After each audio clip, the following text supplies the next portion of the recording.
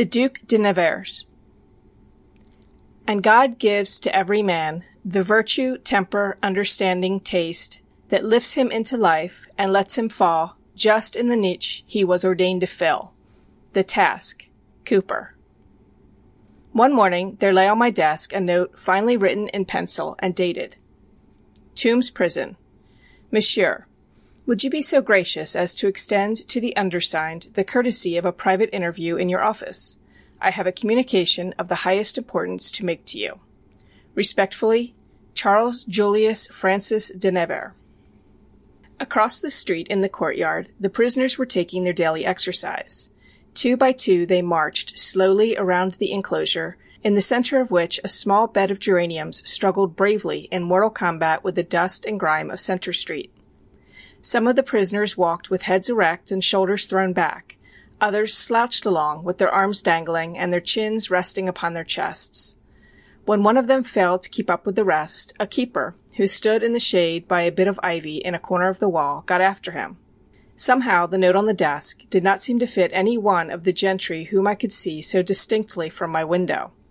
The name, too, did not have the customary Tombs sound. De Nevers, de Nevers. I repeated it slowly to myself with varying accent. It seemed as though I had known the name before.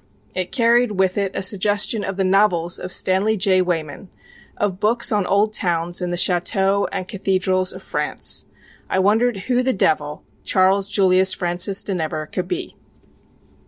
Of course, if one answered all the letters one gets from the Tombs, it would keep a secretary busy most of the working hours of the day. And if one acceded to all the various requests the prisoners make to interview them personally, or to see their fathers, mothers, sisters, brothers, sweethearts, and wives, a prosecutor might as well run an intelligence office and be done with it. But as I reread the note, I began to have a sneaking feeling of curiosity, to see what Charles Julius Francis de Nevers looked like. So I departed from the usual rule of my office, rang for a messenger, and directed him to ascertain the full name of the prisoner from whom the note had come, the crime with which he was charged, and the date of his incarceration, also to supply me at once with copies of the indictment and the complaint. Then I instructed him to have de Nevers brought over as soon as he could be got into shape. I had almost forgotten that I was expecting a visitor when, a couple of hours later, an undersized deputy sheriff entered my office and reported that he had a prisoner in his custody for whom I had sent to the Tombs. Glancing up from my desk, I saw standing behind his keeper a tall and distinguished-looking man in fashionably cut garments, whose well-shaped head and narrow face, thin aquiline nose, and carefully trimmed pointed beard seemed to bespeak somewhat different antecedents from those of the ordinary occupant of a cell in the city prison. I should have instinctively risen from my chair and offered my aristocratic-looking visitor a chair, had not the keeper unconsciously brought me to a realization of my true position by remarking, "Say, counselor, I guess while you're talking to his nibs I'll step out into the hall and take a smoke." "Certainly," said I, glad to be rid of him. "I will be responsible for the, prisoner." Then, as the keeper hesitated in putting his suggestion into execution, I reached into the upper right-hand drawer of my desk, produced 2 of what are commonly known in the parlance of the criminal courts buildings as cigars, and handed them to him. "Well," said I, after the keeper had departed, closing the door behind him, and leaving the visitor standing in the middle of the office, "I have sent for you, as you requested, and shall be glad to hear anything you have to say. Of course, any communication which you may see fit to make to me is voluntary, and, in the event for your trial for, any crime with which you may be charged, may be used against you."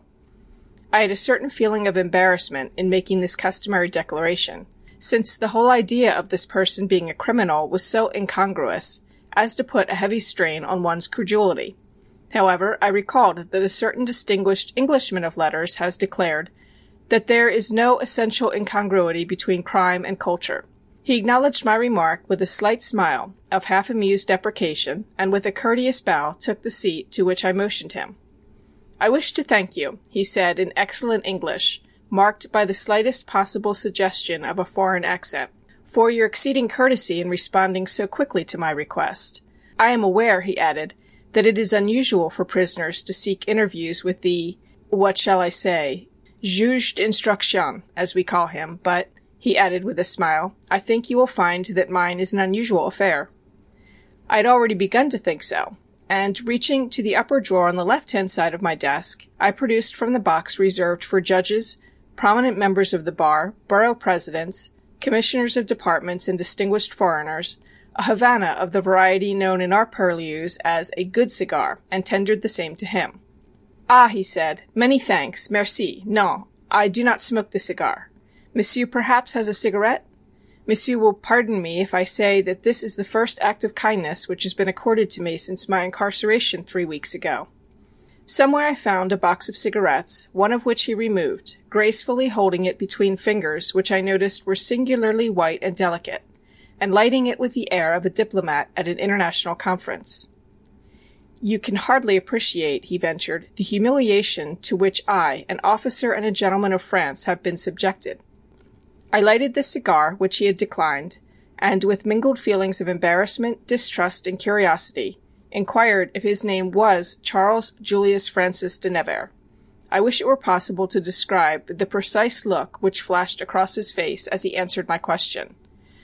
That is my name, he said, or, at least, rather, I am Charles Julius Francis, and I am of Nevers.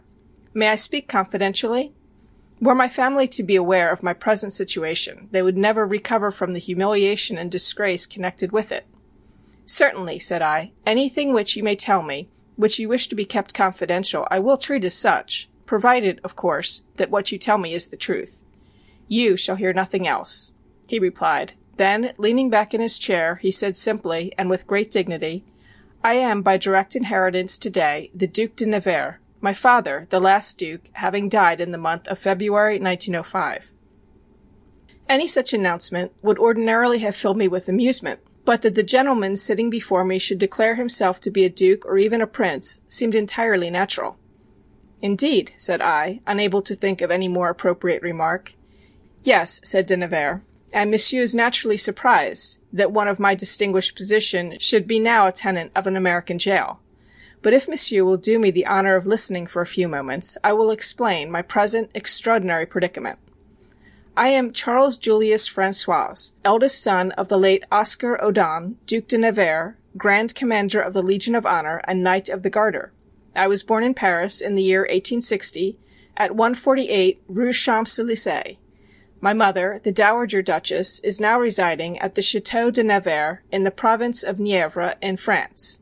My sister Jean married Prince Henry of Arenberg and now lives in Brussels, at the Palais d'Arenberg, situated at the corner of the Rue de Regence near the Palais de Justice. My sister Louise, the Countess of Kilkenny, is living in Ireland. My sister Camille married the Marquis of Londonderry and is residing in London at the present time. My sister Evelyn married the Earl of Dudley and is living in Dublin. I have one other sister, Marie, who is with my mother. My brother, Count André de Nevers, is at present naval attaché in Berlin. My brother Fernand is an officer of artillery stationed in Madagascar, and my youngest brother Marcel is also an officer of artillery, attached to the 8th Regiment in Nancy. I make this statement, by way of introduction, in order that you may understand fully my situation. During my childhood I had an English tutor in Paris, and when I reached the age of 10 years I was sent by my father to the Collège Louis le Grand, where I took the course of Science and Letters, and graduated from the Lycée with the degree of bachelor on the 5th of August, 1877. Having passed my examination for the Polytechnic, I remained there 2 years, and on my graduation received a commission as sous-lieutenant of engineers, and immediately entered the application school at Fontainebleau, where I was graduated in 1881 as lieutenant of engineers and assigned to the 1st Regiment of Engineers at Versailles. De Nevers paused and exhaled the cigarette smoke. Monsieur will pardon me if I go into detail, for only in that way will he be convinced of the accuracy of what I am telling him. Pray go on, said I. If what you tell me is true, your case is extraordinary indeed. My first act of service, continued de Nevers, was on the 10th of August, when I was sent to Tonkin. I will not trouble you with the details of my voyage on the transport to China, but will simply state that I was wounded in the engagement at Yungchuang on the 7th of November of the same year, and had the distinction of receiving the Cross of the Legion of Honor therefor. I was immediately furloughed back to France, where I entered the Superior School of War and took my Staff Major brevet. At the same time, I seized the opportunity to follow the course of the Sorbonne and secured the additional degree of Doctor of Science. I had received an excellent education in my youth and always had a taste for study, which I have taken pains to pursue in whatever part of the world I happen to be stationed. As a result, I am able to converse with considerable fluency in English, as perhaps you have already observed, as well as in Spanish, Italian, German, Russian, Arabic, and, to a considerable extent, in Japanese. In 1883, I was sent to Berlin as military attaché, but was subsequently recalled because I had violated the rules of international etiquette by fighting 3 duels with German officers. The ambassador at this time was Charles de Courcelles. You will understand that there was no disgrace connected with my recall, but the necessity of defending my honor was incompatible with the rules of the service, and after 15 months in Berlin, I was remanded to Versailles with the rank of first lieutenant under Colonel Quinivet. Here I pursued my studies and was then ordered to the Sudan, whence, after being wounded, I was sent to Senegal. Here I acted as governor of the city of St. Louis. As you are doubtless aware, the climate of Senegal is exceedingly unhealthy. I fell ill with a fever and was obliged to return to France, where I was assigned to the office of the General Staff Major in Paris. At the opening of the war with Dahomey in 1892, I was sent in command of the engineers of the Corps Expeditionnaire, and on the 17th of November of that year was severely wounded at Dakar in Dahomey, having received a spear cut through the lungs. On this occasion I had the distinction of being promoted as Major of Engineers, and was created an officer of the Legion of Honor on the battlefield. The wound in my lungs was of such a serious character that Colonel Dodds sent me back once more to France on furlough, and President Carnot was kind enough to give me his personal commendation for my services. I was now 33 years old, and had already attained high rank in my profession. I had had opportunity to pursue studies in chemistry, medicine, and science, and my only interest was in the service of my country, and in qualifying myself for my future duties. My life, up to that time, had been uniformly happy. I was the eldest son, and beloved both of my father and mother. My social position gave me the entrée to the best of society wherever I happened to be. As yet, however, I had never been in love. At this time occurred the affair which in a measure changed my career. The wound in my lungs was slow in healing, and at the earnest invitation of my sister, Lady Londonderry, I went to London. At that time she was living in Belgravia Square. It was here I met my first wife. De Nevers paused. The cigarette had gone out. For the first time he seemed to lose perfect control of himself. I busied myself with some papers, until he should have regained his self-possession. "You will understand," he said in a few moments. "These things are not governed by law and statute. The woman with whom I fell in love, and who was in every respect the equal in intellectual attainments, beauty, and charm of manner of my own people, was the nursery governess in my sister's household. She returned my affection and agreed to marry me. The proposed marriage excited the utmost antipathy on the part of my family. My fiancé was dismissed from my sister's household, and I returned to Paris with the intention of endeavoring by every means in my power to induce my father to permit me to wed the woman I loved. It is doubtless difficult for Monsieur to appreciate the position of a French officer. In America, America is free, one can marry the woman one loves. But in France no officer can marry without the consent of the Minister of War and of the President of the Republic. And more than that, he cannot marry unless his intended wife possesses a dowry of at least 50,000 francs, which must be deposited with the Minister of War for investment. In spite of the fact that I enjoyed the confidence and friendship of President Carnot, the latter, at my father's request, refused me permission to marry. There was no choice left for me but to resign my commission, and this I did. I returned to England and was married at St. Thomas's Church, London, on the 21st of June, 1893. My education as an engineer had been of the most highly technical and thorough character, and I had every reason to believe that in America I could earn a comfortable living. My wife and I therefore sailed for America immediately after our marriage. I first secured a position in some ironworks in South Boston, and for a time lived happily. A boy, Oscar, named after my father, was born to us while we were living in the town of Winchester, near Boston. Another son was born a year later in the same place, and still a third in Pittsburgh, where I had gone to assume the position of general foreman of the Homestead Steel Works and assistant master mechanic of the Carnegie Steel Company. I rapidly secured the confidence of my employers and was sent upon several occasions to study new processes in different parts of the country. During one of my vacations, we returned to England and visited my wife's people who lived in Manchester. Here she died on the 17th of June, 1901. De Nevers paused again, and it was some moments before he continued. After the death of my wife, my father expressed himself as ready for a reconciliation, but although this took place, I had not the heart to remain in France. I liked America, and had attained distinction in my profession. I therefore expressed my intention of returning to continue my career as an engineer, but at the earnest solicitation of my father, left my 3 children with my parents. They are now living at the chateau of my mother at Nievre. I was sent to Chicago to study a new blast furnace, and 2 years later, when Mr. Schwab organized the Russo-American Company at Mariupol, South Siberia, he offered me the position of general manager, which I accepted. Here I remained until November 1904, when all of the American engineers were arrested and imprisoned on the order of General Kozubsky of the Russian engineers, who at the same time shot and murdered my assistant, Thomas D. MacDonald, for refusing to allow him to remove pig iron from the storehouse without giving a receipt for it. Ambassador McCormick secured our immediate release, and we returned to the States. Monsieur has no idea of the power of these Russian officers. The murder of my assistant was of the most brutal character. Kozubsky came to my office and demanded the iron, but having secured it, refused to sign the receipt which MacDonald presented to him. MacDonald said, "You shall not remove the iron if you do not sign the receipt." As he spoke the words, the general drew his revolver and shot him down like a dog. I returned to America in January 1905, and have since then been doing work as a consulting engineer. Last January I visited my parents in Paris at their home at 148 Champs-Élysées. You have doubtless seen the mansion with its 2 gates and black railing of decorative iron. I had no sooner returned to America than I received a cable announcing the death of my father. De Nevers removed from his breast pocket a bundle of carefully folded papers, from which he produced a sheet of heavy stationery with a deep border of mourning and a large black cross at the top, of which the following is a copy.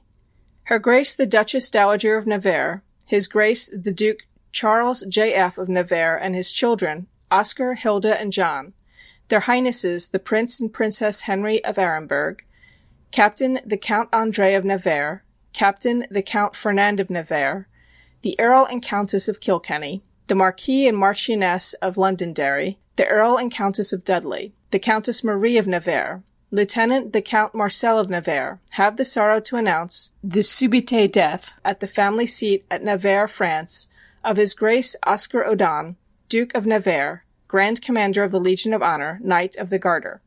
Their husband, father, grandfather, and uncle beloved. Masonic burial shall take place at Nevers on Tuesday, February 21st, 1905. New York, February 20th, 1905. USA.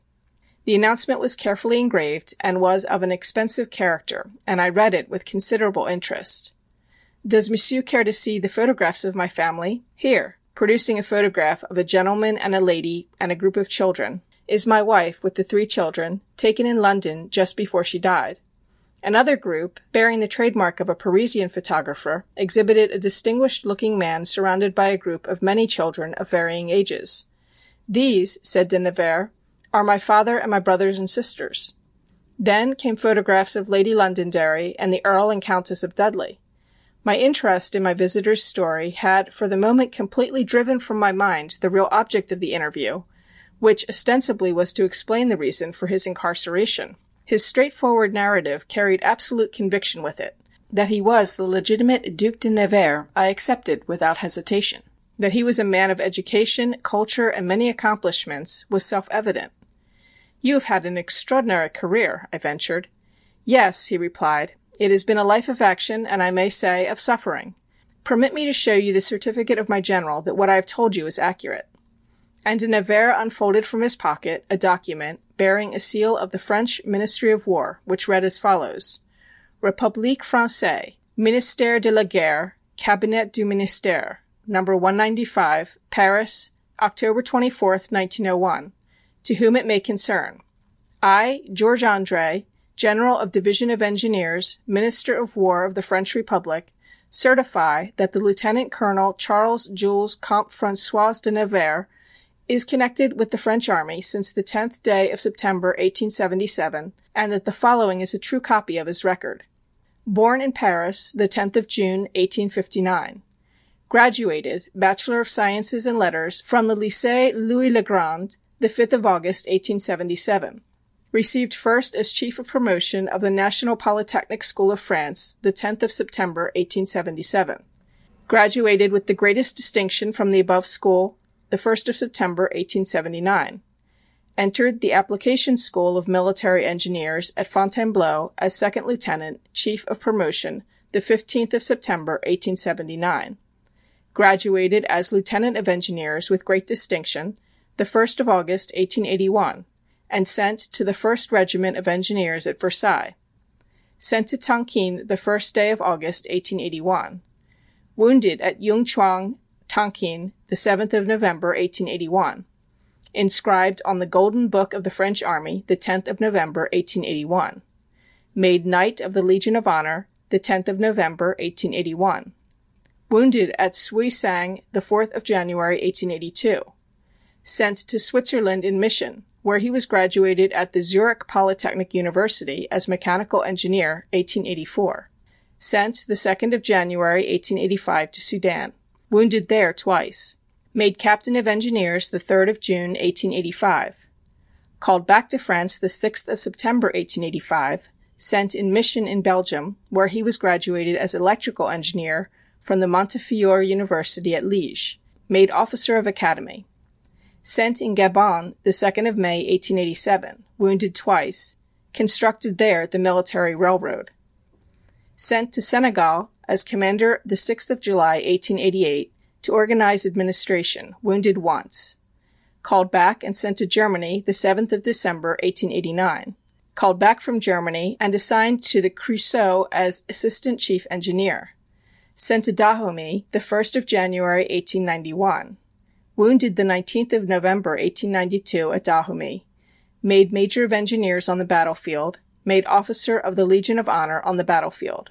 By special decision of the Senate and the Chamber of Representatives, the name of Commandant Charles Jules Comte François de Nevers is embroidered the 21st of November on the flag of the Regiment of Engineers. Called back and sent to Algeria the 3rd of January, 1893. Made Ordinance of the President Carnot the 5th of February, 1893. Sent to the Creusot the 1st of July, 1893 as Director. Sent to Madagascar the 2nd of April, 1894 in command of the Engineers. Wounded the 12th of July, 1894 at Majungwa. Made Lieutenant Colonel of Engineers the 12th of July, 1894 on the battlefield. Proposed as Commander of the Legion of Honor on the same date. Called back and sent as Ordnance Officer of the General-in-Chief in command in Algeria, the 4th of March, 1896. Sent to America in special mission to the Klondike, the 7th of July, 1897. Put on disponibility hors cadre on his demand the 1st of November, 1897. Made Honorary Member of the National Defenses, commissioned the 28th of January, 1898. Made Honorary Member of the Commission on Railroads, Canals, and Harbors, the 7th of July, 1899. Made Honorary Member of the Commission on Bridges and Highways, the 14th of July, 1900. Made Corresponding Member of the Academy of Sciences, the 14th of July, 1901. Made Commander of the Legion of Honor, the 22nd of October, 1901. I will say further that the Lieutenant Colonel Charles Jules Comte François de Nevers is regarded as one of our best and most loyal officers, that he has the good will and best wishes of the government and of all his fellow officers, and is considered by everybody as a great worker and a thoroughly honest man. I personally will be pleased to do anything in my power to help him in any business he may undertake, and can recommend him to everybody as a responsible and trustworthy engineer, knowing him for the last 24 years. Gio André, Minister of War. Seal. The document seemed in substance merely a repetition of what de Nevers had already told me, and I handed it back to him, satisfied of its correctness. But public business is public business, and if the Duc de Nevers had anything to communicate to me in my official character, it was time for him to do so. "Well, Duke," said I, not knowing very well how otherwise to address him, "do you desire to communicate anything to me in connection with your present detention in the Tombs?" "Ah," he said, with a gesture of deprecation, "I can hardly understand that myself. Perhaps monsieur has the papers. Ah, yes, I see they are on his desk. Monsieur will observe that I am accused of the crime of— what is it called in English? Oh, yes, perjury, but I assure monsieur that is entirely a mistake." I picked up the indictment and found that the grand jury of the county of New York accused one Charles de Nevers of the crime of perjury committed as follows: that one William Douglas, having been arrested by William W. Crawford, a member of the police force of the city of New York, upon the charge of having violated the motor vehicle law of the state of New York, ordinance against speeding, he, the said Charles de Nevers, had then and there offered himself to go bail for the said Douglas, and did sign a certain written undertaking called a bond, for the appearance of the said Douglas before the magistrate, wherein he swore that he owned a certain house and lot situate at 122 West 117th Street, in the county of New York, which was free and clear of all encumbrances, and of the value of not less than $20,000. Whereas in truth and in fact, he, the said Charles de Nevers, did not own the said house and lot, which did not then and there stand in the name of him, the said Charles de Nevers, but was the property of one Helen M. Bent, and so recorded in the registry of deeds. Which, said the grand jury, Charles de Nevers then and there well knew, and so they accused him of feloniously, knowingly, wilfully, corruptly, and falsely committing the crime of perjury, against the form of the statute in such cases made and provided, and against the peace of the people of the state of New York and their dignity. And this they did over the signature of William Travers Jerome, District Attorney. "How did this happen?" I inquired, hardly believing my senses. "Was it a fact that you made this false statement to the police for the purpose of securing bail for Mr. Douglas?" De Nevers leaned forward and was about to answer, when a messenger entered the room and stated that I was wanted in the court. "Another time, if monsieur will permit me," said he. "I have much to thank you for. If monsieur will give me another hearing, it shall be my pleasure to explain fully." I rose and summoned the keeper. De Nevers bowed and offered his hand, which I took. "I have much to thank you for," he repeated. As I hurried out of the room, I encountered the keeper outside the door. "Say, counselor, what sort of a con was he throwing into you?" he inquired with a wink. De Nevers was well inside my office, looking drearily out of my window towards the courtyard and the Tombs, where his fellows were still pursuing their weary march. "What do you mean?" I asked. "Why, who did his nibs tell you he was?" "The Duc de Nevers," I replied. "Say," said O'Toole, "you don't mean you swallowed that, do you? Do you know what that feller did? Why, one afternoon when a swell guy and his girl were out in their gas wagon, a mounted cop in the park pulls them in and takes them over to the 57th Street Court. Well, just as me friend is taking them into the house, along walks this Charlie Nevers, with his tall silk hat and pearl-handle cane, with a flower in his buttonhole, and his black coat-tails dangling around his heels, just like Bonnie de Castellane, and says he, 'Officer,' says he, 'may I inquire what for you're apprehending this gentleman and lady?' says he. With that, me friend hands him out some strong language for butting in, and Charlie is so much shocked at the insult to himself and the lady that he steps in before the sergeant and offers to go bond for Douglas, just to go the cop one better, giving the sergeant the same line of drip that he's been handing out to us in the Tombs, about his being the son of Oscar the Duc de Nevers and related to all the crowned heads in Europe. Then he ups and signs the bail bond for a house and lot that he has never seen in his life, and here he is up agin it. And it's a good stiff one his honor'll be handing out to him, to my way of thinking, for these highfalutin foreigners has got to be put a stop to, and Charlie Nevers is a good one to begin on." "I think you're wrong, O'Toole," said I, "but we can tell better later on." All that day my thoughts kept reverting to the Duc de Nevers. One thing was more than certain, and that was that of all the various personages whom I had met during my journey through the world, none was more fitted to be a duke than he. I was obliged to confess that during my hour's interview I had felt myself to be in the company of a superior being, one of different clay from that of which I was composed, a man of better brain and better education, vastly more rounded and experienced, a cultivated citizen of the world, who would be at home in any company no matter how distinguished, and who would rise to any emergency. As I ate my dinner at the club, the name de Nevers played mistily in the recesses of my memory. De Nevers. Surely there was something historic about it, some flavor of the days of kings and courtiers. Smoking my cigar in the library, I fell into a reverie in which the Tombs, with its towers and grated windows, figured as a grey chateau of old Touraine, and Charles Julius Francis, in hunting costume, as a medieval monseigneur with a hooded falcon on his wrist. I awoke to find directly in my line of vision upon the shelf of the alcove in front of me the solid phalanx of the 10 volumes of Larousse's Grand Dictionnaire Univers du 19th siècle, and I reached forward and pulled down the letter N. Nevers. There it was. Capital of the Department of Nièvre. Ducal palace built in 1475. Charles III de Gazagnes, petit-fils de Charles II, had sold the Duchy of Nevers and his other domains in France to Cardinal Mazarin par acte du July 11th, 1659. So far so good. The cardinal had left the duchy by will to Philippe Jules François Mancini, his nephew, who had died May 8th, 1707. Ah, Julius Francis. It was like meeting an old friend. Philippe Jules François Mancini. Mazarin had obtained letters confirming him in the possession of the Duchy of Nivernais and Danzois in 1720. Then he had died in 1768, leaving the duchy to Louis-Jules Bourbon Mancini Mazarini. This son, who was the last Duke of Nivernais, had died in 1798. He was the last of the name, said Larousse. I rubbed my eyes. It was there fast enough, last of the name. Something was wrong. Without getting up, I rang for a copy of Burke's Peerage. Londonderry, Marquess of, married October 2nd, 1875, Lady Teresa Susie Helen, Lady of Grace of St. John of Jerusalem, eldest daughter of the 19th Earl of Shrewsbury. Dear me.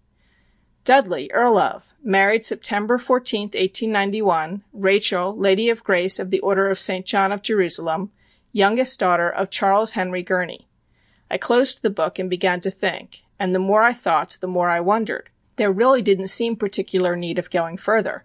If the fellow was a fraud, he was a fraud, that was all. But how in heaven's name could a man make up a story like that?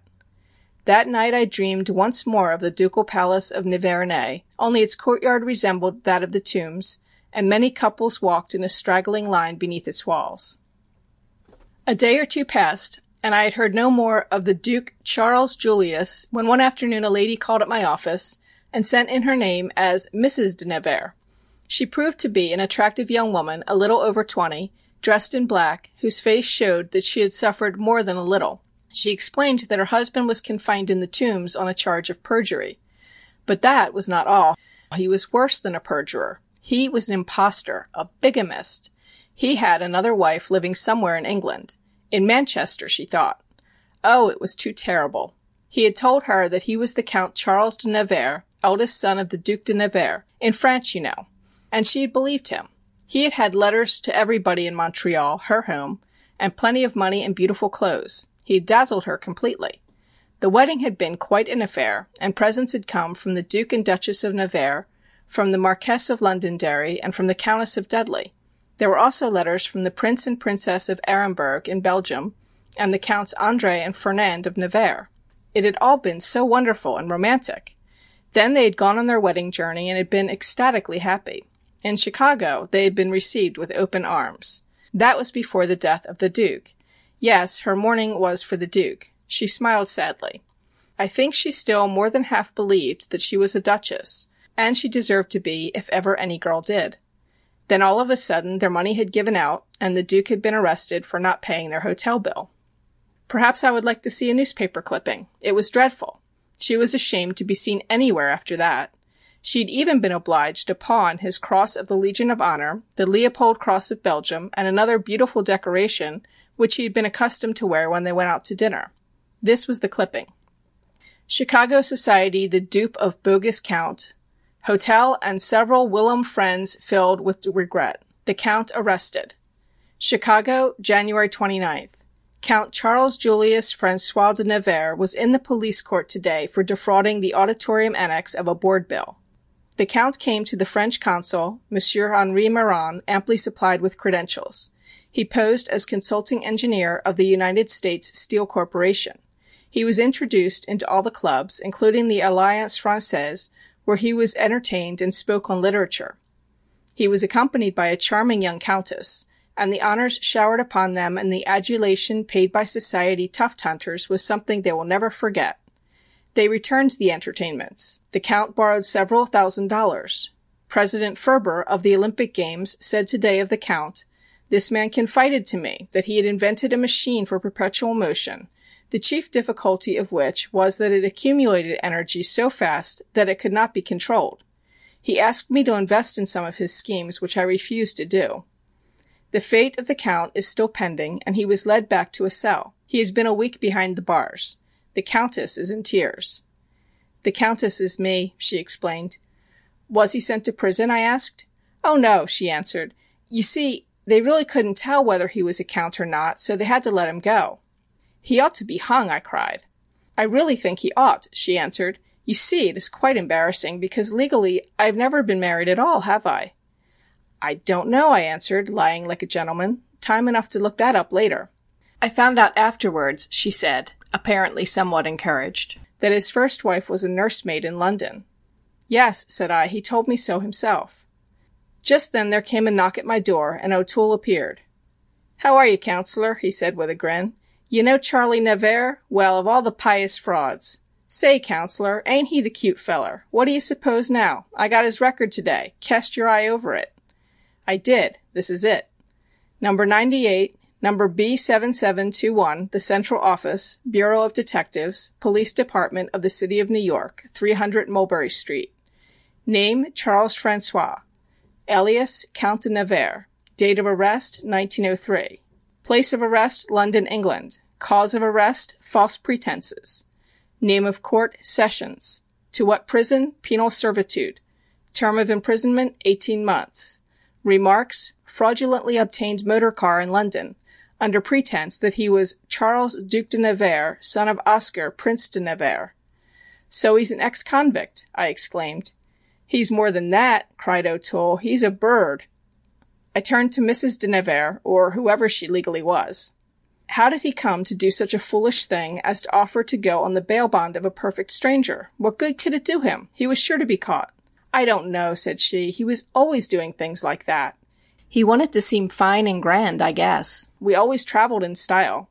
Why, the afternoon he signed the bond, he came home and told me how the police had been troubling a gentleman who had a lady with him in an automobile, and how he was able to settle the whole affair without the slightest difficulty and send them on their way. He was quite pleased about it." "But why do you suppose he did it?" "He just thought he'd do 'em a favor," suggested O'Toole, "and in that way get in with 'em, and take their money later, mebbe." "Who is he? Do you know?" I asked the girl.